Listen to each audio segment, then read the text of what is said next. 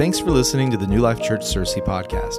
If you'd like to get connected to what God is doing at the Searcy campus, you can text the word Searcy to 88,000. There you can give online, get connected to a life group, find your place in a serve team, and so much more. You can also find today's message notes in the YouVersion Bible app. Just tap the link in the episode description to follow along during the sermon and save notes directly to your phone. Now, prepare your hearts to hear a great word from God today. You can be seated today. Amen. Thank you again for being with us. A little thing about that communion today. Yeah, you know, I don't like the self-serve communion. We serve it, but it has a terrible taste to it. It's like eating a styrofoam peanut for those of you who take it. But yesterday, I asked Donna if we could do this, and she said that we're out of crackers, and it's such a commodity right now because no one's serving fresh communion right now. And so no one is ordering it and keeping it in stock. And then suddenly I get a text that says, hey, we're good for tomorrow. And I said, where did you get that communion? And she was like, well, I'm very skilled at a few things. And so I think she stole it from another church. I'm just going to be honest with you. I think somebody this morning went to take communion. They didn't have any. I don't know. But we took it, and it was good. So thank you, Donna, for making that happen. So I'm going to preach today on a topic on misinformation. And I have a little bit of a cold with a C, but it's not the other C. I don't have that. But I do have a cold, and so forgive me for sounding a little rough in the voice today. But I want to talk about an old story this morning, and I want to quickly apply it to our lives. And as I've done so much, and I'm very candid from the pulpit, and you guys know that, but I have thought so much about how different church has been for the past couple of years, just the swings and how little communities like ours can struggle, and how gathering has been difficult, and how we've had to learn how to do church with technology and those kinds of things. And I'm thankful for all of that. I'm thankful for all those that are joining us online today. But I also think that over the past 2 years, we've probably looked at more information than we ever have before in terms of trying to find it and use it to navigate our lives from. And information is power. To know truth, it sets you free, and to have access to truth is one thing. But I think being misinformed is also a very powerful thing. So we've looked a lot the past 2 years at things like the pandemic or politics and potential wars and all of the conspiracy, too, that comes with those things, like who started it, who's really behind it, what the agenda was, the intention, things that we're never going to know the whole story on. But media outlets and memes alike have both jumped in with both experts and novices trying to communicate to us over a myriad of platforms that they may have the answer that all of us are looking for. And so they're trying to say, well, this is the real story, and this is the real story, and this is the real story. And, primetime television basically conflicts itself, as does a lot of the major media outlets. But I love my wife, but I can't tell you how many times over the past 2 years she said, hey, read this, and handed me her iPad, and then I read something that is just very bizarre. And my sarcastic reply really over the past 24 months has been things like, so you're saying it wasn't Colonel Mustard in the library with a candlestick, or something like, oh, you're saying they're hiding Tupac's body, whatever it is. I'll just make up something. It's really irritating to her because she's like, I think this may be it. I think this might be the answer.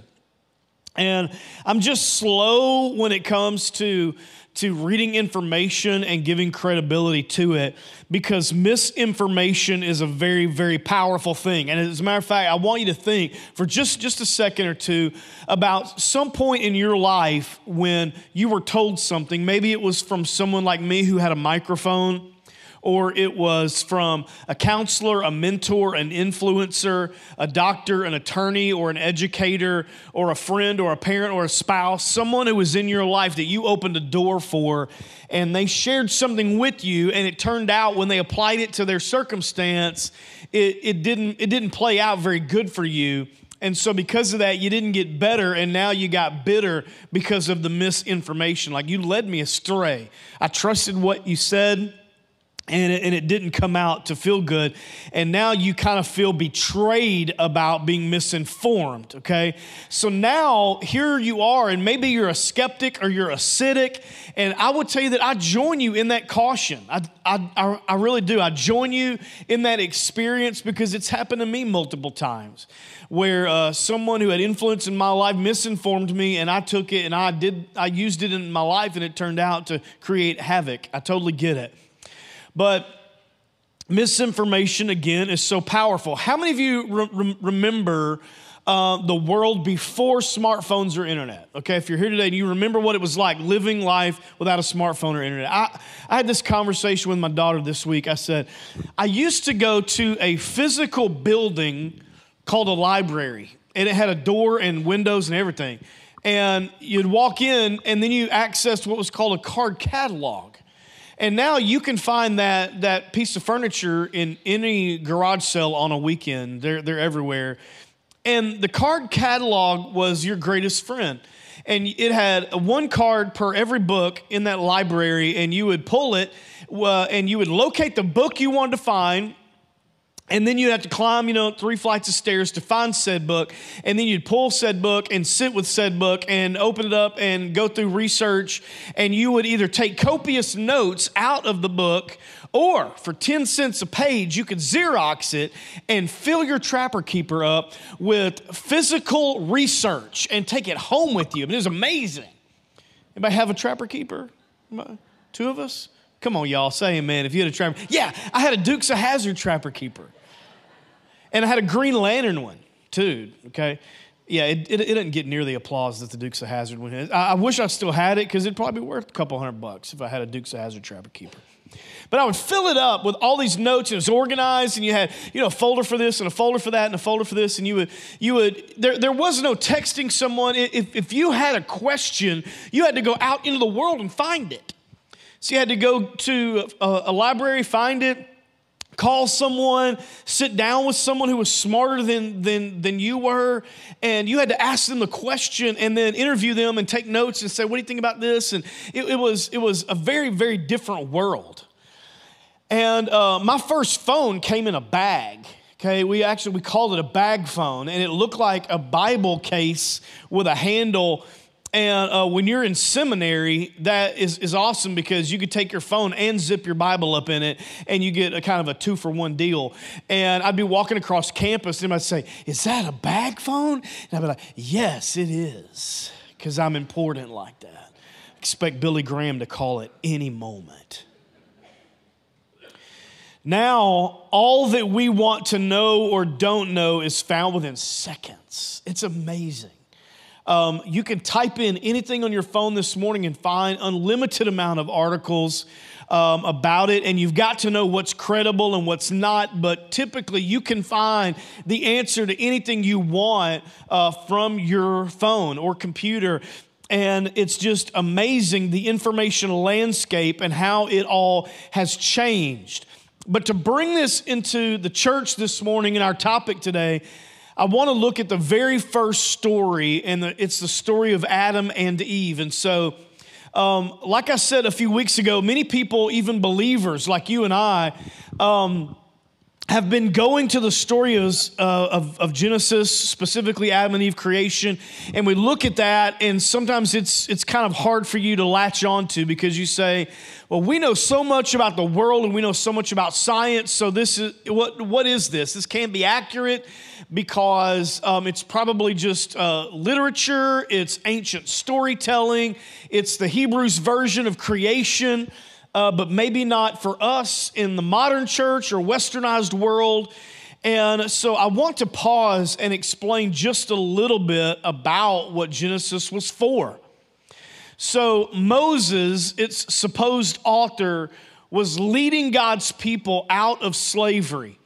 Now, he was also leading them out of a mindset of slavery, because they had been slaves for 400 years. Now, that's about 16 generations of slavery, of people being told that they were beneath, of people being kept in poverty, of people not being able to worship the way they wanted to worship, and so on. So for 400 years, they were really removed from the promises of Abraham and what God wanted to do in that particular promise and how it trickled down to them and found them in their special time. But as Moses is leading this group of people and he gets in touch with who they are, he realizes they need to be reconnected with God. And I think he sees that because Moses has heard a word from God. He is carrying miracles around almost daily, and yet they are having such a hard time connecting with it. At what point they're even saying, let's stone Moses and let's just go back to Egypt. I mean, at least we knew what to expect. It was easier for us. The days were consistent. We know how to be slaves. We don't know how to be warriors. We don't know how to be people of faith. And so Moses is striving in his writings, and it takes him a lifetime to do it. But his goal is not to give them an account of creation. His goal is to connect them with the ultimate authority for their lives, and that is a creator who had a plan for his creation. So don't get so caught up on the way it's written or what you think you know versus what he knew and so on. Keep in mind the intent was to go, these people need to hear the story of God and I'm going to write it down for them. That's what Moses was trying to do in Genesis. So they had been misinformed for 400 years. Now here's a big point to take away this morning. When you are misinformed, when you believe a lie, it affects your life as if it's true, okay? So it no longer matters that it's a lie. If you believe it, then you give it power and you give it authority in your life. And even though it's a lie, if you believe it, it affects your life as if it's truth. So there may be some of you here this morning and you've heard or believed a lie since you were a child. Maybe it was those typical things we talk about, that you weren't a good-looking kid, or that you weren't smart, or that you weren't going to make it, or you were going to be just as poor as every other person in your family. And you took that and swallowed it, and that lie to you is truth. And so you've been living your life out with various lies in your heart that you've given authority to. Moses is trying to reach in and say, I'm going to pull these things out of you because you have been misinformed. And you've believed the wrong information, and now you've built a theology around it. You've built a life, you've built your marriage around it. And now you're raising your own kids in it, around misinformation that you've given authority to. And that alone is a powerful, powerful concept. So I want you to look with me in Genesis chapter 3. If you've got your Bible or you've got YouVersion, and I would say this to you just as a reminder while you're going there. If you do not have YouVersion, you should get it. It's an amazing app. It's by Life Church, Craig Groeschel's church. It's amazing. They've done a phenomenal job with it. But if you do not have a paper Bible and you want one, I'll buy you one. Just talk to me, okay? I want you to have a Bible.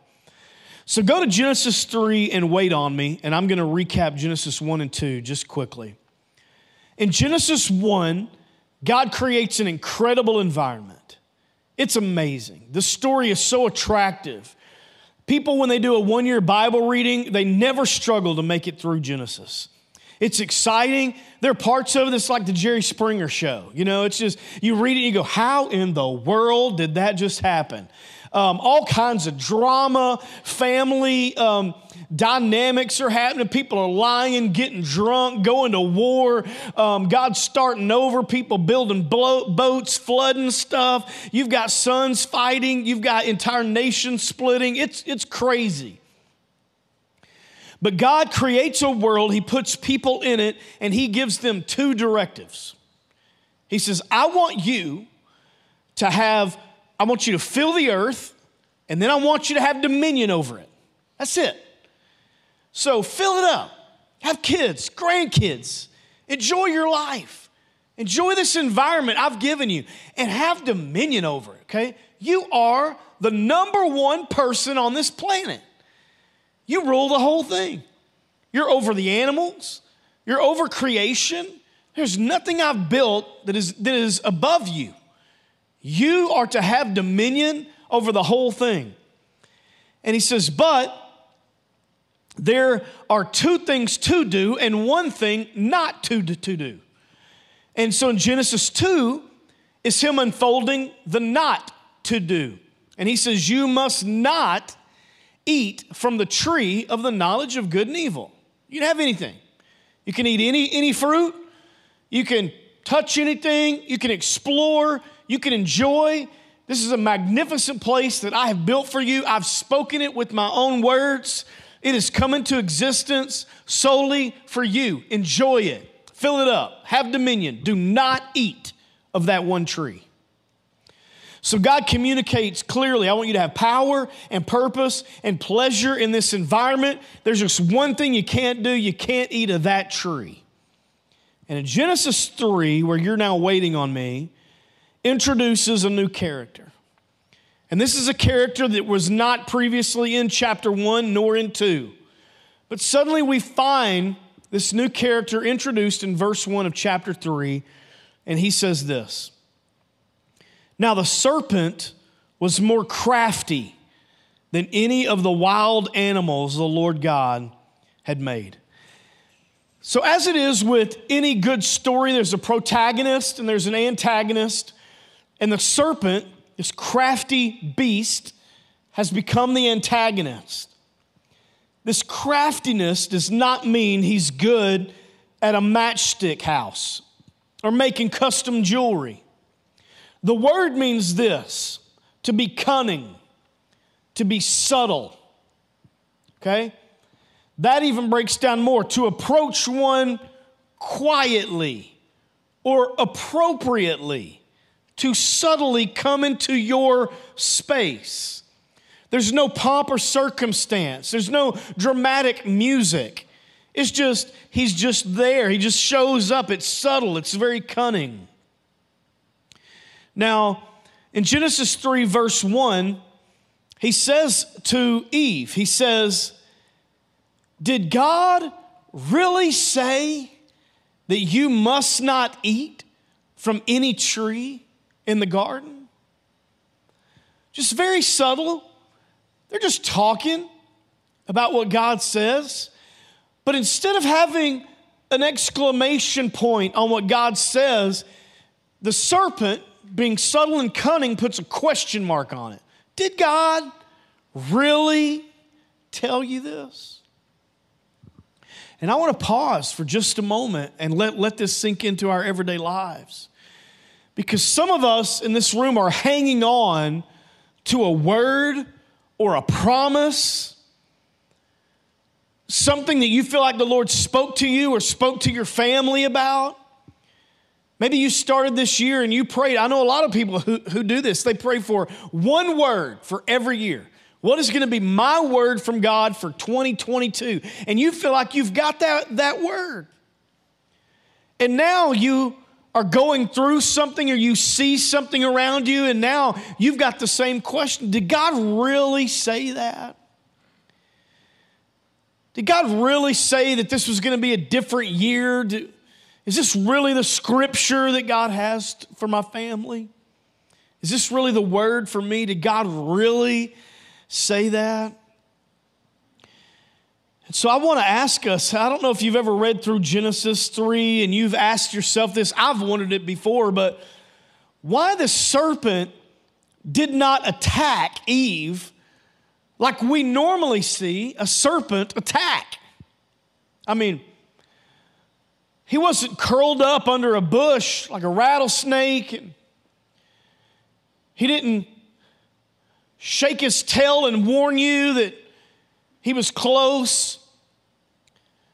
Like a cottonmouth, he didn't just suddenly come out of nowhere and strike you and you feel the fangs bury into your skin.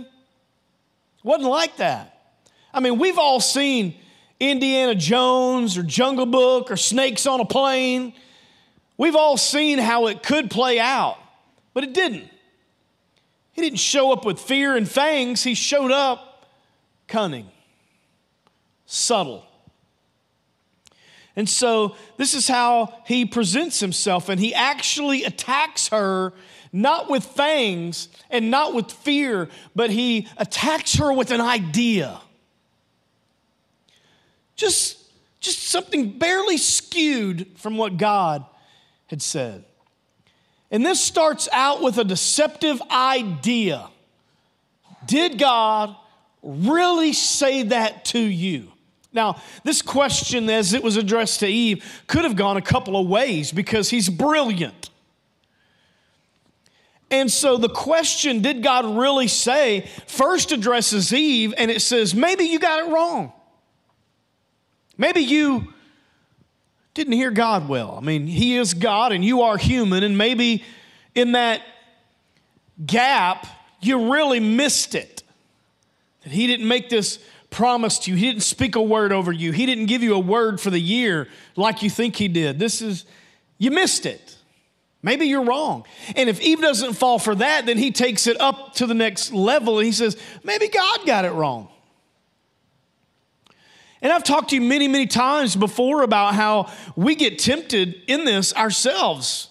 How many times in our lives we can look at this and say, God, you got it wrong. If you had just showed up in my marriage a year ago, this wouldn't be happening. You know, God, if you would just show up at St. Jude just one day and clear the hospital, those poor kids would not be suffering like they are. God, if you had done this, God, if you had done that, did God really say this? Did he really do it? Maybe you got it wrong. Maybe God got it wrong. And it's this idea. You can't really put your finger on it. You can't reach in and extract it. Maybe you don't even know where it came from. You just know you've got it in your head bouncing around. It may be something in you that you've believed and thought to be true is misinformation, and it starts with just a deceptive idea from a cunning serpent. But the woman corrects him and says, no, you got it wrong. We can eat from trees in the garden. And she continues in verse 3, and she says, God did say, you must not eat of the tree that's in the middle of the garden, and you must not touch it, or you will die. Now, I want to hit the brakes just a little bit there to reveal something important, because maybe Eve is shook up, right? Maybe she doesn't like how the serpent is making her feel. Who knows? Maybe it's weird to see a talking serpent. Maybe she doesn't like God being questioned, but regardless of the reason, she takes the serpent's questioning and responds to him with an exaggeration. Because God never says you can't touch it. God says you can't eat it. But feeling like she has to defend God or defend herself, she stiffens the original command and modifies it, and the serpent sees an opening. So in Genesis 3 and 4, he tells her, you will not certainly die. And then he goes on in verse 5 and says, for God knows that when you eat from it, your eyes are going to be opened. Watch this. And you will be like God, knowing good and evil. Now, this deception actually has a lot of truth to it. They did not die, at least not immediately. Their eyes were opened, and they did, for the first time, understand evil had come into the world. But the serpent, what he's appealing to is Eve's desire to be like God. Okay? And let me just preach it this way. You've got a part of you that nothing can fill except the Father. Nothing. It's the way you're made. You can run from God your whole life and just run it empty. You could be the wealthiest person. You could be Jeff Bezos and building rockets. and do anything you want that money can buy you and still not have that part of you full. You can be famous where everybody on the street knows you. You can have all the check marks that for you personally equate to success. But if you don't have the love of the Father in your life, that part of you is going to be empty. She wanted to be like God because that's how she was designed, to be with Him, to be like two pieces in a puzzle, connected and responding to each other, to have the choice to be separate, but to choose to be together. And so she wants to be like God. And I know that you've probably heard this many, many times if you've been in church, but the serpent has no creative power. He has no creative authority. Never do we read in Scripture in his experience with us that he creates anything, but he can distort whatever he wants to.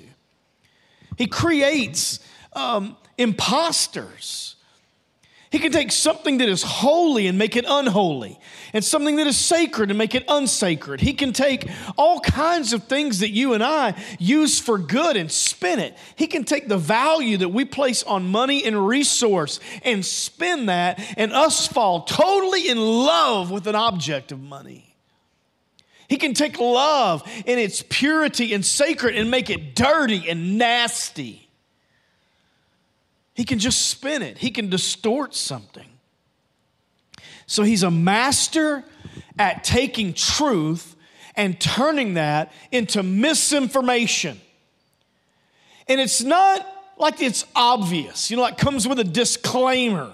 Like, I'm about to lie to you, so get prepared. No, a lot of times it sounds like God, and it looks like something God would say, but it's just turned just a little bit. You know, sometimes, and I've told you many times before, but I don't have this gift where I clearly hear from God. You know, like his voice, rattles through the hallways at my house. That doesn't happen. Angels don't appear at my home. I don't get a sermon in the mailbox every year or every weekend. That's not how it happens. I really strive in this area. And because of this, a lot of times I'll call people who I trust and go, I think I'm hearing this from God. Do you see any red flags in this? Why? Because I know that if I'm not careful, I can mislead things and misguide things. And I can take an office of the pastor and wield that and use it, and it end up doing damage if I'm not careful. Because once you put I believe the Lord has said this to me on something, it can easily become misinformation.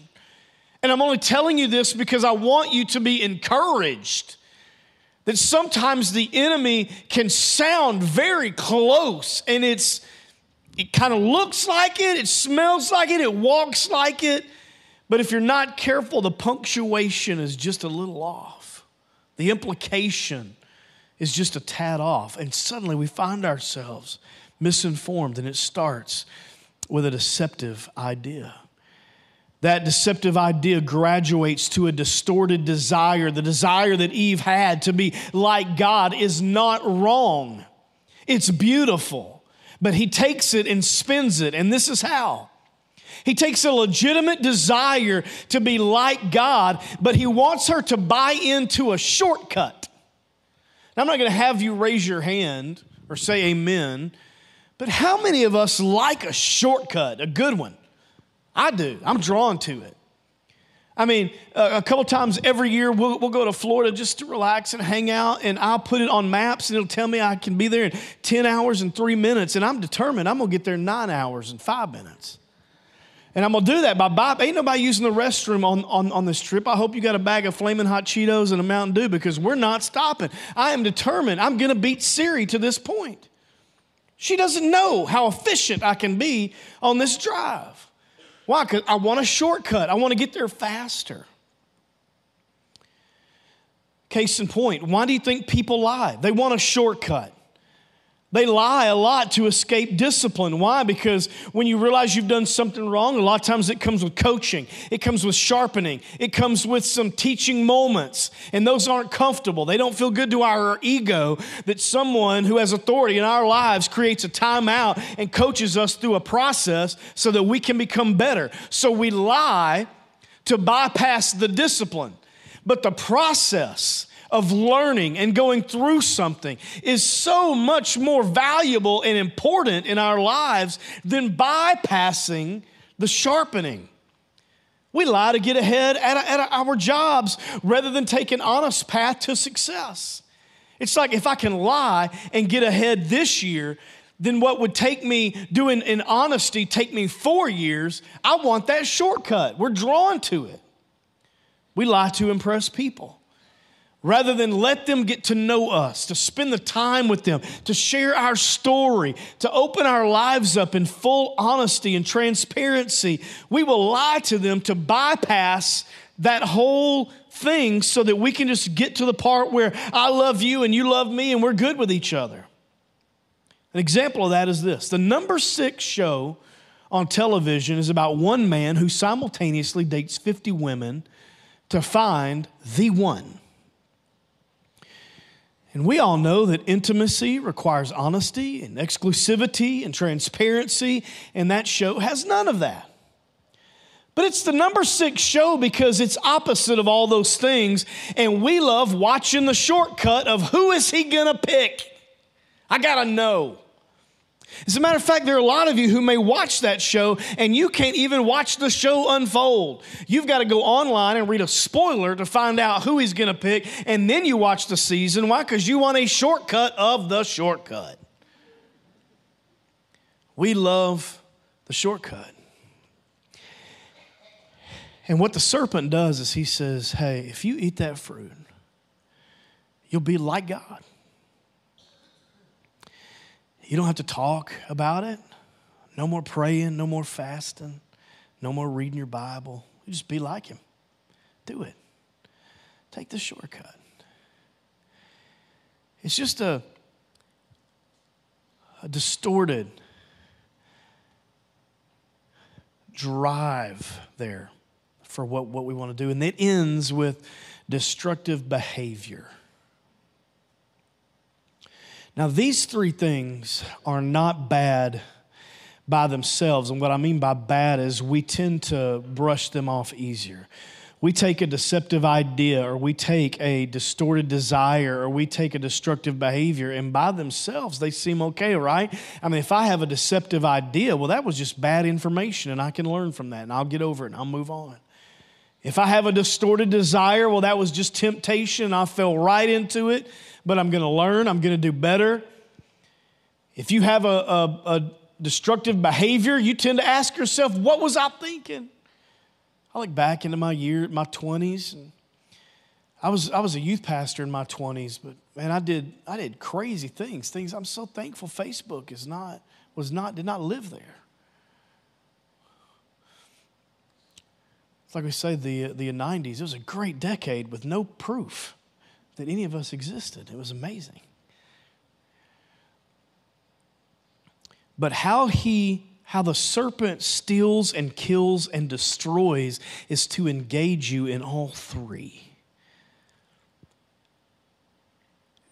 And it has a suction with it. It pulls you down into this, and it can all happen in one setting. Adam and Eve proved this. So how this story starts, again, to recap, is the serpent starts just by questioning Eve's authority. Did God really tell you that? And it ends with her choosing a behavior that she was told not to participate in. So let me apply this quickly because I'm running out of time. I think what we have to do as believers, people who are following Jesus, is to do this. Be careful with what questions you are giving space to. Be careful what questions that you give space. How much mental real estate are you giving that thought that's in your head? Now, let me give you just a few of those. Okay, it could be, what he originally said. And you are sitting here today and you're thinking, did God really tell me that? Did God really tell me to start a business? Did God really tell me to relocate? Did God really speak this word over me? Did God really do that? Some of you may be here this morning and you're thinking, does my spouse really love me? And that's a question mark in your heart. You're asking that. I mean, do they really love me? It's from a place of being guarded. Like, you don't want to be misinformed. You don't want to be misled. I mean, if you're going to hurt me, then you just go ahead and do it and get it over with. It's bouncing around in your head.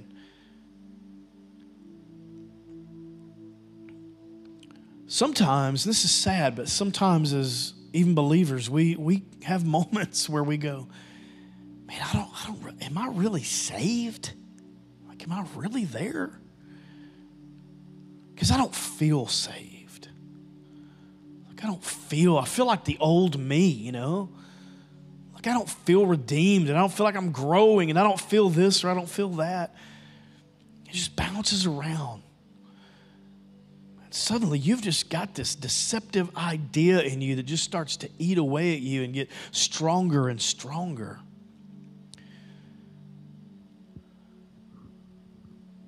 So, I'll tell you this quickly. Be careful with misinformation.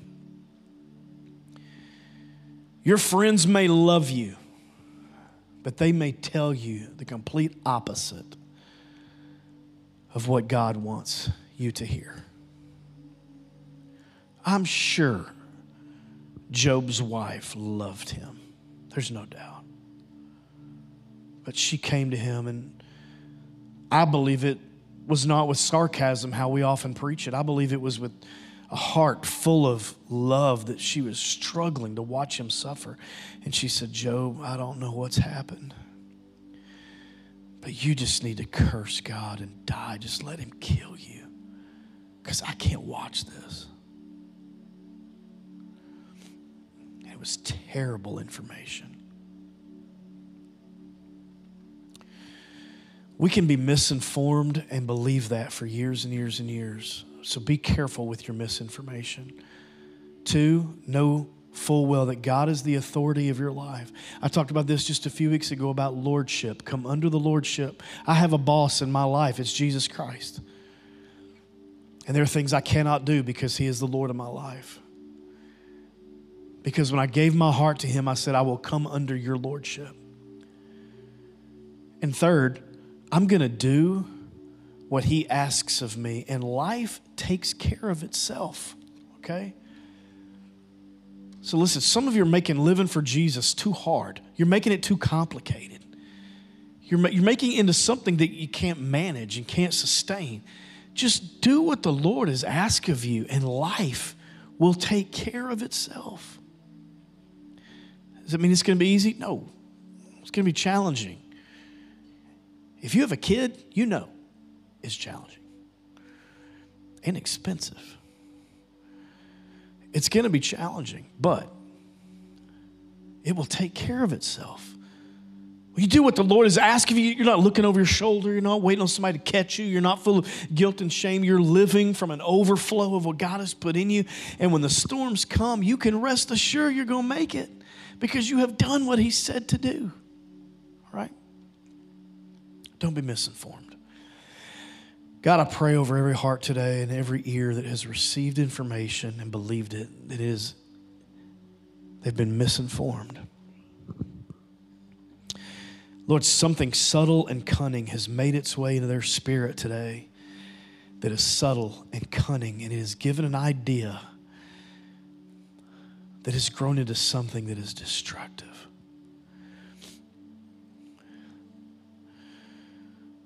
God, maybe it's in a friendship. Maybe it's in a marriage. Maybe it's in their walk with you. But they believed it. It's developed roots. It's produced fruit. But God, I pray you put your hand in that, remove it. Lord, there are things that have been spoken over people since they were children. that they've believed. They built their life around. They've now built their marriage around it. They're raising kids around it. Lord, I pray against that misinformation in Jesus' name.